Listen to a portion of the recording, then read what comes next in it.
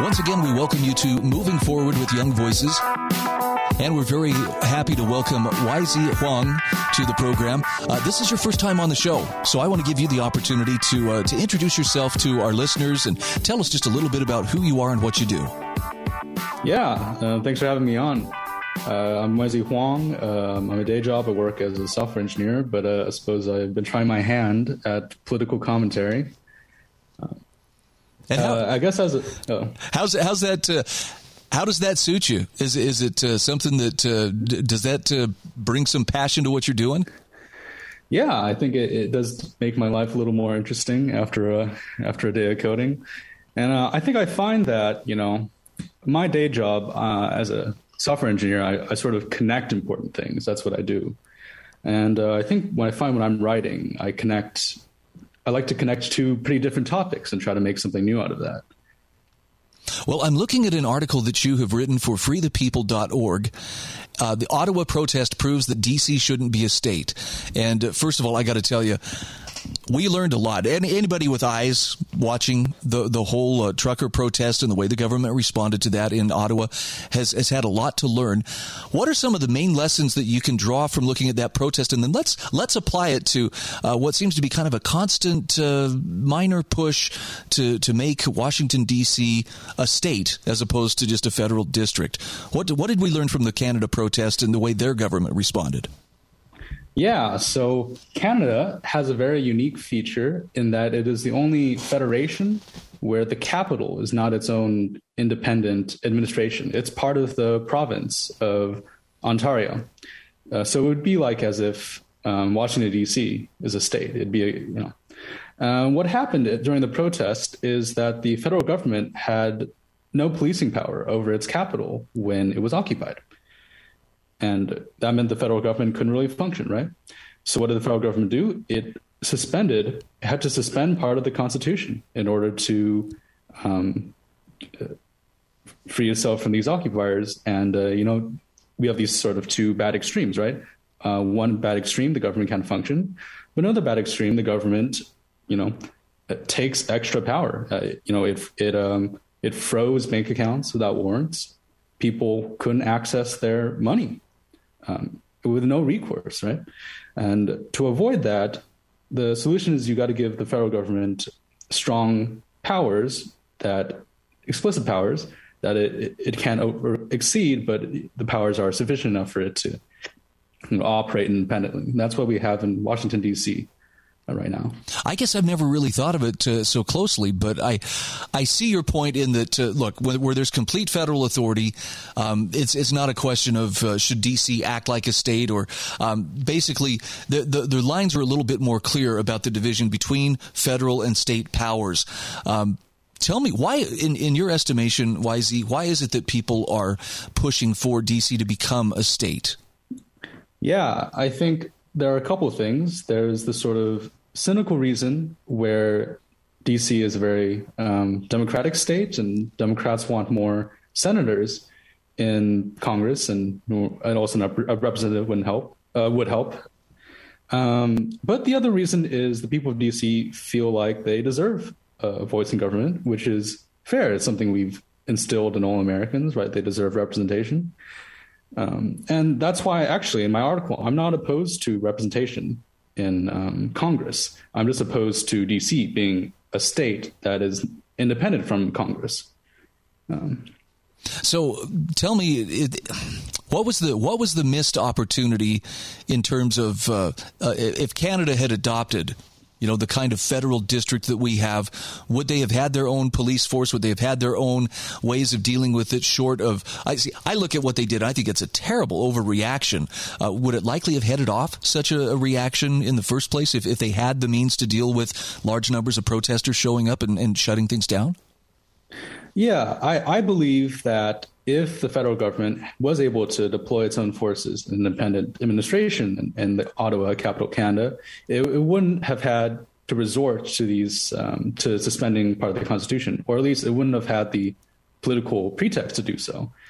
What we found is, one, the Ottawa city government was pretty inept. They just didn't have the equipment to move around these giant semi-trucks. And the second thing is found is, well, Ottawa or Ontario is run by the Conservative Party, which is in opposition to the Liberal Party in Parliament. And the Conservative Party, some of them were sympathetic to the protesters. So now there's a conflict of interest, right? Premier Doug Ford technically has an obligation to help clear the protesters, but politically, well, it gets a little tricky there, right? And that sort of undue influence is something that can lead to sort of these messy constitutional crises. So how strong has the push for DC statehood grown and over what time frame? I mean, you referenced the wisdom of the founders. Maybe we should back it up. Why did they set it up the way that they did as opposed to simply making it, another state in the Union? Yeah, I think the founders were wise. And if they weren't wise, they were pretty paranoid. Back then, the states were a lot more independent. They definitely saw themselves as more... I like to say they saw themselves more kind of like the EU, maybe a little more unified. And so the fear of having one capital beholden to one state was, something that would be unacceptable to the other states. Nowadays, that fear sort of subsided, but this principle still remains. We wouldn't want a state, a DC or Virginia or Maryland, to control our capital, right? And in an age of declining political norms and, rising polarization, I think it's more important than ever to maintain a independent Congress, independent federal government, and avoid a lot of these tricky scenarios, right? I mean, what if, just spitballing, Congress is passing a bill on some hot topic issue, abortion, gun control, LGBTQI rights, and the governor of DC, let's say DC is a state, the governor of DC is that this will, hurt millions of Americans. I can't let this go through, right? And blockades Congress with state costs, right? What could they do? Or perhaps some protesters enter Congress, similar to Canada, and the governor of DC says, well, I'm actually kind of siding with the protesters. I won't do anything, right? These are all pretty bad scenarios, and I can't see a solution to this besides, just There's one solution. There's one solution that comes to mind, but I don't know that governments, either in Canada or here, are likely to listen to it, and that is to stop leaning so heavily on their citizens. I think that would bring a lot of the protests. It'd make them a moot point, but. Things are as they are, and it looks like there's actually an effort afoot to expand, for instance, the influence of the Capitol Police beyond just the Washington D.C. area. I'd love to get your take on this. Where they're opening up satellite offices, I know on either coast. Does that portend good or bad things for what's going on there in Washington D.C.? Yeah, I think as long as this is done in a pretty clear, as long as the federal government stays within very clear bounds, the federal government should have the power to be able to operate independently because it's been elected nationally. They deserve the right to independence. I think where it gets tricky is if they outstep their bounds. Right, the founders specifically allotted a district that the federal government, Capitol Police can operate, and when they start releasing satellite offices, it's starting to push that boundary, right? I think there's a myth that there's one dimension of state. The state's either weak, the state's either strong, right? That's not true. I think that's a older view of the state when it was during medieval times. A king was either weak or strong. But in a modern state, you want a state that's strong in the places it needs to be strong. And absolutely powerless in the areas that it shouldn't have power in. And that's what we should be seeking. Is there a middle ground in here where Washington, D.C. could have legislative representation, for instance, without actually becoming a state? Yeah, I believe so. And if not, I think that directing that energy for statehood towards an amendment that allows DC to have representation without being a state would be a good idea. I think that would be a good compromise because I think the logical conclusion is that Congress should be able to, do whatever it needs to with DC, which will make a lot of the residents of DC pretty angry, I think a good compromise is to let them have representation, right? So we've got about, we've only got about 20 seconds left. I guess I won't ask another question. Let me ask you this. Where can people find you and follow you, either your writings or find you on social media? Yeah, I'm sort of a ghost online. I think if you visit Young Voices, you'll be able to find my profile and find a lot of very talented writers, honestly more talented than I am. Thank you so much for having me on. Okay, we are visiting with YZ Wang, and great to have you on board the program. I hope we get a chance to talk again, and I look forward to seeing more of your writings and have another chance to visit. Thank you so much.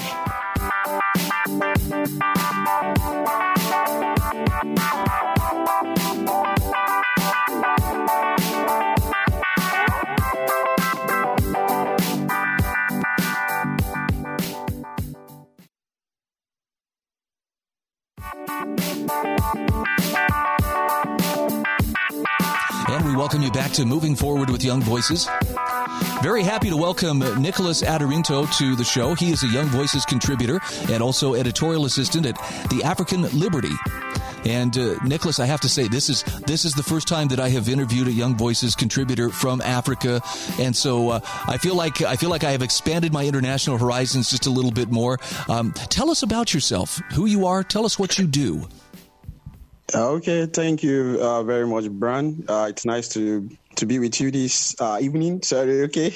Currently in Nigeria, it's evening, so just bear with me for that. So I'm a writer. I basically write on ed and education, and I currently work with the African Liberty as an editorial assistant. African Liberty is a foremost African organization promoting libertarian ideas. So I think I would like to keep it that way. That's wonderful. I'm so happy to hear about people who are using their influence to, support and promote freedom all over the world. And I'm looking at an article that you wrote for realclearenergy.org. And this is a topic that I think is going to hit home for a lot of people because right now everyone who is fueling up their car has kind of a long face because the cost of energy seem to be going higher and higher. The title of your article is Building the East Med Pipeline Would Help Free Europe from Russian Energy. Let's talk a little bit about what this pipeline represents and why it would be important to help Europe stand independent of Russian energy. Where do we begin? Let's start with the pipeline. Okay. Also, the East Med Pipeline has been in conversation since 2013, and it was born out of a desire to find an alternative to Europe dependence on Russian energy. Currently, Europe is overly dependent on Russian energy, and I think it begs the question how the European leaders allow this to get to this stage before they start looking for an alternative. If we look at Germany, which is the largest economy in Europe currently, is overly dependent on Russian energy, and currently where you can eat Putin the most is the Russian energy. But it's a synergistic relationship. Russia is pumping the energy and Europe is bringing in the money. If you stop pumping in the money to Russia is going to threaten you with cutting off the oil. So it's a dilemma. That's where the East Med comes in. East Med was an initiative to bring an alternative means. It was something that some European countries saw and say, okay, if we can do this, we are going to cut our dependence on Russian energy as soon as possible. And the pipeline connects from Israel, goes through Greece and Crete. Although there have been some challenges to building of the pipeline in recent time, Turkey has been one of the opposition to the pipeline because Turkey believed that they were intentionally left behind in the pipeline. And in January too, the President Biden government withdrew support for the pipeline, and now. Recently, last week, Chevron CEO was saying that the pipeline has to get back into conversation, because it seems as if it's one of the alternative that can work currently now, because from one indication, the pipeline can be done by 2025. And recently, last week, the European Union came out with their plan. The plan cutting Europe's dependence on Russian energy by 2/3 by this year and totally by 2030. But as you said, people are bearing the cost now in the immediate. So that's where the East Med pipeline stands. And you mentioned in your article that the U.S. actually declared that it would withdraw its support of the pipeline. Did I see that correctly? Why did the U.S. say that it was withdrawing its support of the East Med pipeline? Okay, it was born out of President Biden's initiative for the green economy. So the our own administration is saying, if you keep going in this direction, we are not going to cut down our carbon emissions. So this pipeline is not going to be viable. And also looking at the Washington has also argued that the pipeline is not economically viable, because at the past pipeline stands now, there are no adequate funding for the pipeline yet. So those are the two basic reasons that made Washington withdrew the support for this pipeline. Wow. Maybe it's just because I'm a simple person, but it feels like the whole energy situation, particularly not just Europe, but even America's dependence and other nations' dependence on Russian oil, this could be so much simpler, but it's very complicated. Where domestic production in the USA, where I live, has been slowed down to a trickle. It seems like Europe doesn't have very many alternatives at this point. It seems like there's a lot of power, political power, that originates from access to natural gas and oil reserves. Does that sound about right? Yes, you are correct. If you look at the position that Europe in is different from the position that the United States is in. It's different from the position that some non-EU member states is in, like the UK. Europe cannot do what the US has done. They cannot do what Canada has done. They cannot do what UK has done. It's a different situation. So the old political game is quite complex, and it's looking like the European Union are the one that are going to suffer a big loss, because they cannot follow Washington currently. They can't follow Canada, and they cannot follow the UK with banning of the Russian oil. So it looks like the journey to being free from Russian energy for Europe will be a long journey. It will not be an instant goodbye. Yeah, I mean, this is bringing the old adage about don't put all of your eggs in one basket. If you trip and fall, you're going to break all of them. Put them in different baskets. So having access to different resources, or having access to different ways of getting that gas and oil, would seem to make sense. But it looks like politics is getting in the way. How desperate is the situation for energy in Europe? It sounds to me like they're the ones who are more or less left with fewer options.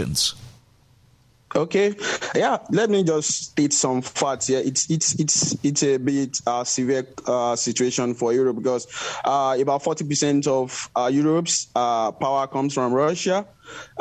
Germany is highly dependent on Russia. The other major source of energy for Germany is the nuclear power. And in recent time, there have been calls to even eradicate nuclear power. So it's looking like when 40% of your energy is coming from a single country, I mean, it stands to reason what were the European leaders looking on for years for Russia to take on of such a level. And when you see, even not for the invasion of Ukraine, Russia already had in plan to even increase this dependence because of the Nord Stream 2 pipeline that they were already building to further increase their exports to Germany. So for the whole of Europe, the situation is and also, when you consider that Russia is currently the second largest producer of natural gas and also the third largest producer of oil in the world, and when you consider the amount that fossil fuel contributes about 14% of Russian economy. I mean, in 2021 alone, revenue from energy made up 40% of the federal budget of Kremlin, of Russia. So it's a big one for Russia. Do you see this situation improving anytime in the near future, or will, for instance, the conflict in Ukraine and Russia, is that going to have to die down before they can move forward, or can these nations move forward in spite of that conflict? Okay. Well, it's a dilemma.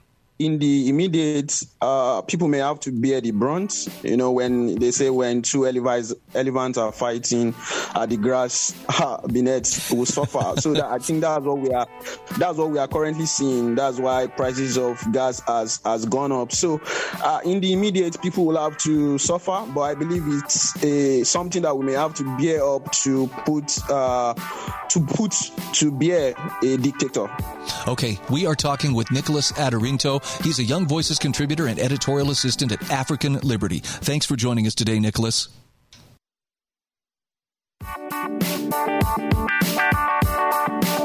And we are back here on Moving Forward with Young Voices. Happy to welcome Adam Shepherdson to the program. He is a Young Voices contributor as well as a student at Brown University in Rhode Island. Adam, welcome to the show. Tell us just a little bit about yourself. Thanks for having me, Brian. So my name is Adam. I'm an undergraduate student, and I study economics and history, so very much in line with policy and the modern political environment and kind of how we got to where we are and how we can build ways to move forward. Well, I'm looking at an article you wrote for Roanoke.com, and boy, this is a hot topic, and that is school choice is the solution to Virginia's mask wars. Look, the whole COVID thing over the last couple of years threw a lot of interesting curveballs at us, but I never would have realized or would have projected that people would fight so vigorously over something like masks. And nowhere has that been more apparent than in the public schools. Talk to us about where the situation stands and why is Virginia why is it kind of ground zero for some of these battles? Yeah, absolutely. So Virginia kind of became the locus of most of the national political debates that are occurring right now in America, mostly over schooling, to be honest. No one likes the school system to be something that's politicized. We all want schooling to be an investment that serves our individual students, gets them to where they need to go, and helps them develop life skills that will serve their goals and kind of help facilitate the system of equal opportunity and socioeconomic advancement that we think is so central to America. So since Virginia kind of became this purple state that became kind of red and its future is still in flux, it really became this, as you said, a battleground for how we hash out the really politically charged debates that are dividing Democrats and Republicans. And schooling is one of them. Masks are one of them. A lot of schools are starting to kind of move away from mask mandates now. But at the time when I was writing this article, it was very much a live issue. So I think that with Youngkin's executive order banning mask mandates, he was kind of taking a hard stand and really kind of solidifying these cultural debates into a political context and a context of law. And when I was approaching this article and wanting to write about it, I kind of thought about, there can be a divide between how we interact with each other politically and what cultural stances we take, and then what we make into law. So I thought that Governor Youngkin was very reasonable in his approach to public schools and saying that, yeah, public schools serve everyone, and they shouldn't be mandating this kind of strange dress code that we don't know if it really prevents COVID. And there's reasonable debate about the efficacy of mandating masks. However, his order, for me, went a little bit far in also applying to the private sector. I think that if we want to move away from an environment where Democrats hate Republicans and Republicans hate Democrats and every aspect of our lives is completely political, then we have to kind of say that there are some areas where we have to live and let live, and we have to allow people to make choices for their own. And I think private schools are one area where people are really just choosing how they want to associate with each other. So the government maybe shouldn't really be involved in that process. I think it's kind of safe to say, though, that Youngkin wouldn't even be in office, though, if it weren't for the subject of school choice. If I'm remembering correctly, then Governor Terry McAuliffe kind of stepped on his he tripped over his own feet by saying that, parents really shouldn't have a say in this. And boy, it seems like that's when Glenn Youngkin just took off in the polls and ultimately became the governor. Absolutely. McAuliffe just tanked his entire campaign with that. I totally agree. And Youngkin was completely right to say that parents matter and that parents should have a choice in determining how their kids are educated and what type of education they receive. And that's a totally fair point, and I completely agree. I think that Youngkin kind of steps on that commitment and prevents that commitment from really manifesting in the political sphere when he makes a mandate that affects private schools. So I love his commitment to increasing the number of charter schools in Virginia. I love his commitment to saying that parents matter and parents should decide the futures of their children, how their children are raised and how their children are educated. Some of those parents are Democrats, too.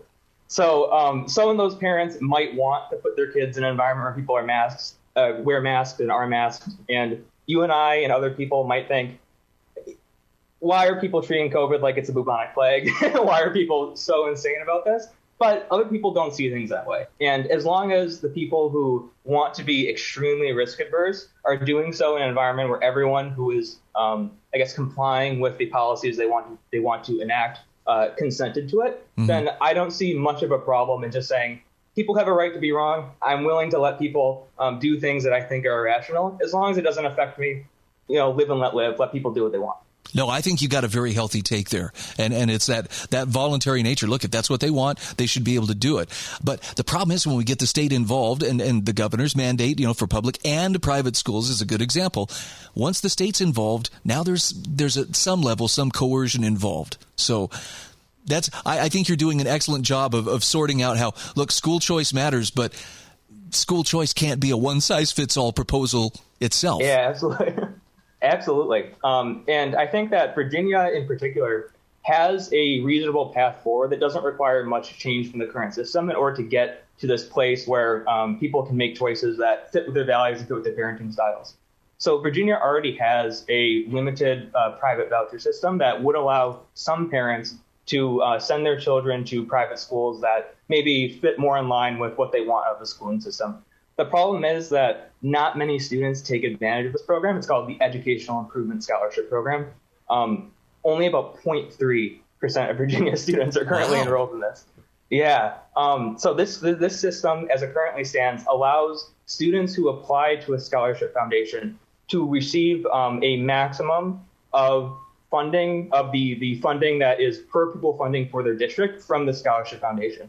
The problem is that when students actually receive these scholarships, the average scholarship they receive is only about 22% of the average expenditure per pupil in Virginia. So this could show two things. When I look at it, I see, one, perhaps the scholarship foundations are underfunded, and that might mean that the tax credits that Virginia gives to individuals and corporations that donate to these private scholarship funds maybe aren't high enough. Maybe they should be raised so more students have access to a larger pool of money to draw from. And secondly, there might be a problem where individual Virginia school districts have massive disparities in the per pupil expenditures that are given to their public school system. So this might show some kind of troubling implications for equality of opportunity in Virginia. If some school districts have much larger per pupil spending than others, that might say that Virginia taxpayers aren't really getting a great return on investment for the money that they're sending to the state to fund their education system. And I think this really speaks to my argument about how change is needed, and we can work within the system that is currently in place in order to make changes that will help every single parent and every single family in Virginia without respect to things like political affiliation or socioeconomic status. Adam, are other states looking to Virginia to get kind of a feel for where the school choice winds are blowing? I would hope so. I think there are always political figures who have ideas similar to school choice. Whether or not they gain much traction is a different matter. I know in Virginia, the Libertarian candidate for Governor, Don Rainwater, had a similar idea about tying tax dollars to individual students, and then every student would have the average per pupil spending in an account tied to them. They'd be able to use that to pay for any school they would like. So those kind of ideas are out there, and they're gaining some traction. Depending on the political environment of the state in which they're being talked about, how far they'll go is definitely up for debate, and we don't really know. But I'm hoping that more people kind of look at these ideas and think, maybe this is a way to both help people and depoliticize the kind of contentious environment that we find ourselves in. Boy, I think it's a truism. Everything that politics touches tends to become, a real power struggle, and nowhere is that more apparent than this. I like too that you call for even those in conservative-leaning circles who may have some very strong feelings on this should be aware that like you said earlier about the mask, just because somebody else takes a different approach, as long as neither side is forcing the other to do their bidding, let people do what they're going to do. As long as what they want to do is peaceful, let them do it. Otherwise, I think you risk harming your own side by, appearing vindictive. Absolutely. I think that the best way to approach these kind of issues is to reiterate that consent is what matters, and freedom of association and the ability for people to live life in a way that they think is fulfilling and that they think is in line with their values is really the core of the American spirit. And we should look at every policy with an eye toward making that goal manifest in reality. Yeah, and people have got to learn to trust the market. I'm going to throw that Absolutely. in there. We have trust issues, and that seems to be one of the places. We're talking with Adam Shepardson. He is a Young Voices contributor. Adam, where can people find your writing? Where can they find you on social media? So my writing kind of appears in articles all over the place and in journals all over the place. You can find me on Twitter to find out where those things get published at Real Adam Shep. And I also have a LinkedIn profile, so either or works. Okay. And again, he is a Young Voices contributor, so we'll have a link to Young Voices in the show notes as well. Adam, it was wonderful talking with you. Thanks so much for being my guest. Thank you for having me.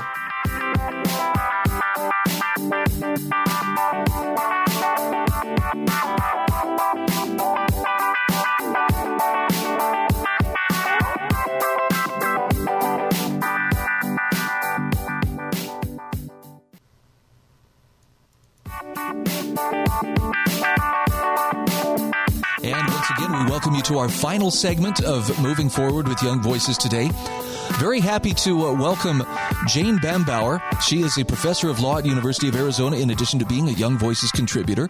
And Jane, it's very good to make your acquaintance. Tell us just a little bit about who you are and what you do. Great. Yeah, nice to be with you, Brian.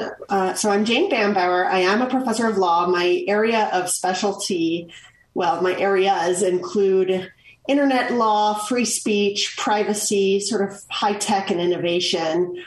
And lately, among the puzzles that I've been mulling over is how to get the most out of the kind of hyper-connected communications environment that we have on social media and just other internet platforms, while also reducing certain types of risks and, pathologies, social pathologies that come along with that sort of technology.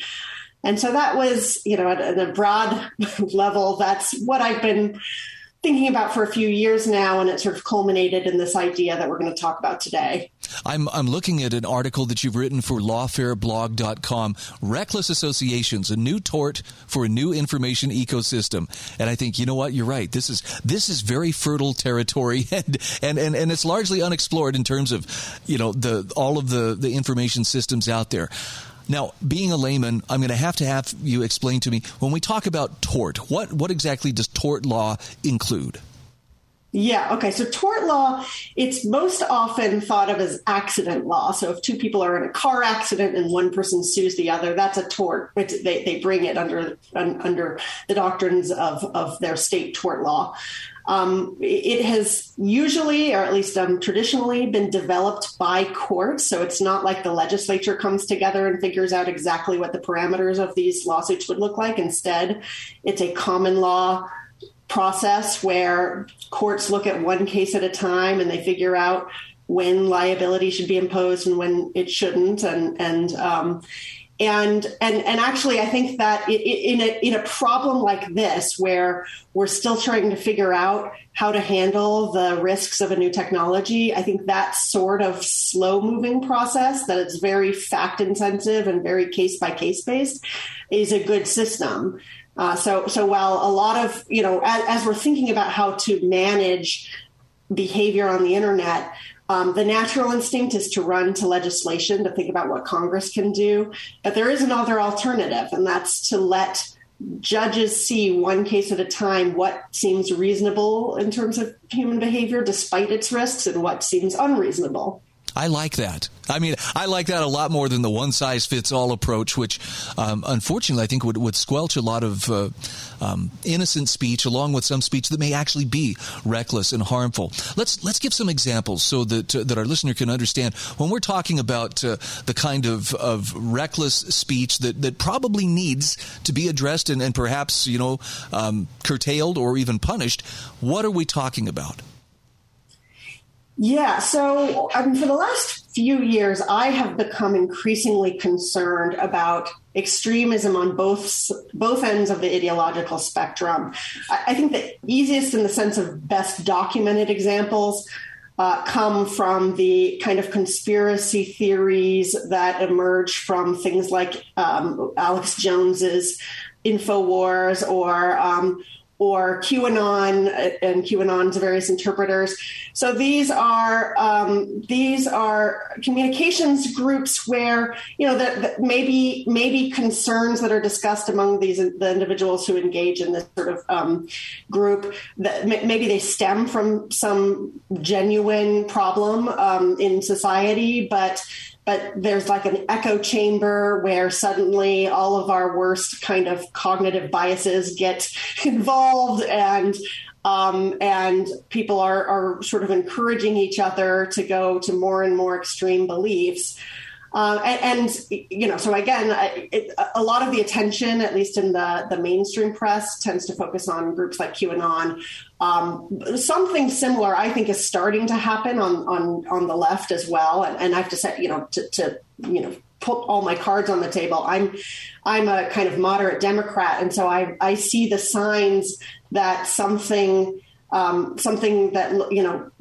is brewing that looks very familiar on the left side. And so I am concerned right now about, possible violence that stems from just inaccurate beliefs that could come on both sides of the ideological spectrum.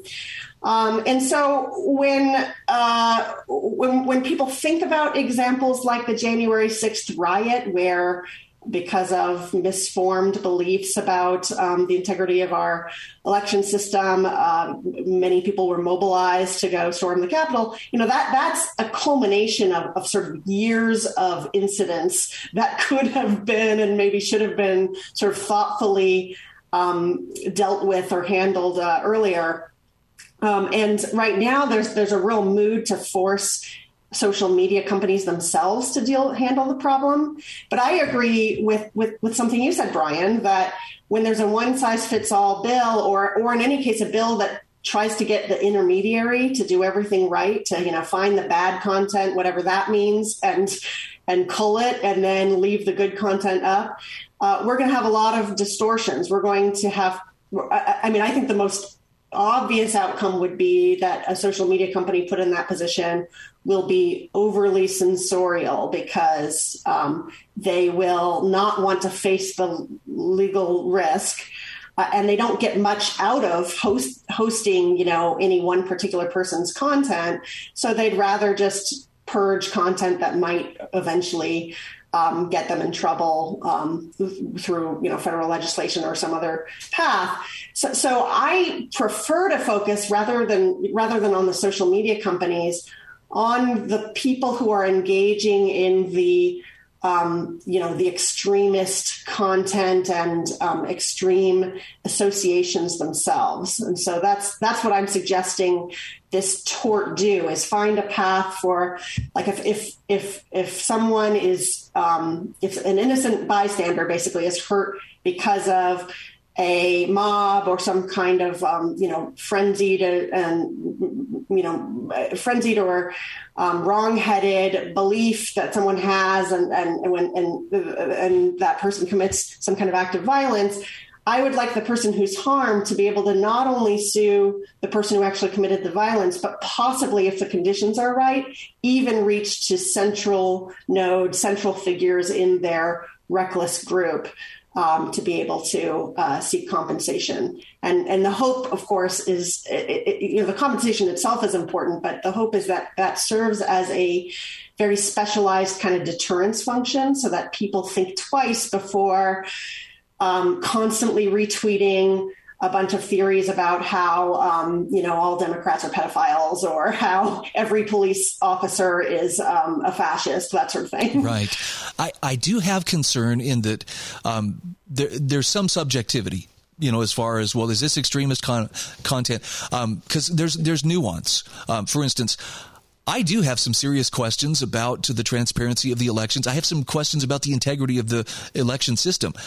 But I didn't show up in Washington, D.C., and I certainly wasn't, ready to storm the Capitol. I just feel like there were questions that were left hanging.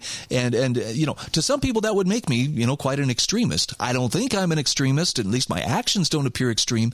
But I definitely think I want more answers. I don't know where, where's King Solomon when we need him? Where do we split the line there between the harmful content and people who may have questions? No matter, I may even be wrong. I'm willing to, I may be totally wrong-headed on this, but I still have those questions. That's the kind of humility that we all need. So that you're getting right at the heart of what makes me feel the least, the most uncomfortable about this proposal as well. I certainly would not want a form of tort liability that is broad enough to make people feel uneasy or uncomfortable asking questions or even floating theories. In fact, one thing I want to make really clear is that it's usually not even the person who initially creates content that then goes viral who is likely to be the kind of central node. The type of defendant that I think should be, so first of all, I would expect this type of liability to be fairly rare, rarer than defamation liability, for example, and defamation is itself somewhat rare. And I would expect it to be the sort of person who doesn't just ask questions or even present evidence that there might be, for example, an election integrity problem, but rather keeps the drumbeat going, basically shows an intent to keep others hyper-focused on one problem or grievance over and over and over again. And so I don't think it's worth going into the details of how this tort would work necessarily, but what I'm looking for is patterns of communications where someone is incessantly communicating with a network. I am so sorry we are up against the clock here because I am loving this conversation, and I think we should probably have you back to continue this conversation at some point. We're talking with Jane Bambauer. Where can people follow your writings? Where can they find you on social media? Well, I tweet at Jane Yakowitz. That was my maiden name. And you can find this piece on Lawfare, as you mentioned. Thank you so much for being on the show today. Thanks so much.